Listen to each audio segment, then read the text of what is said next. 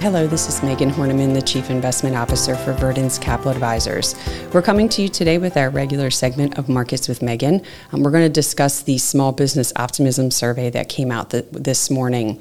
Unfortunately, optimism dipped a little bit in August. We saw weakness in the sentiment on not only the economic outlook, but also the potential for earnings as well as higher sales.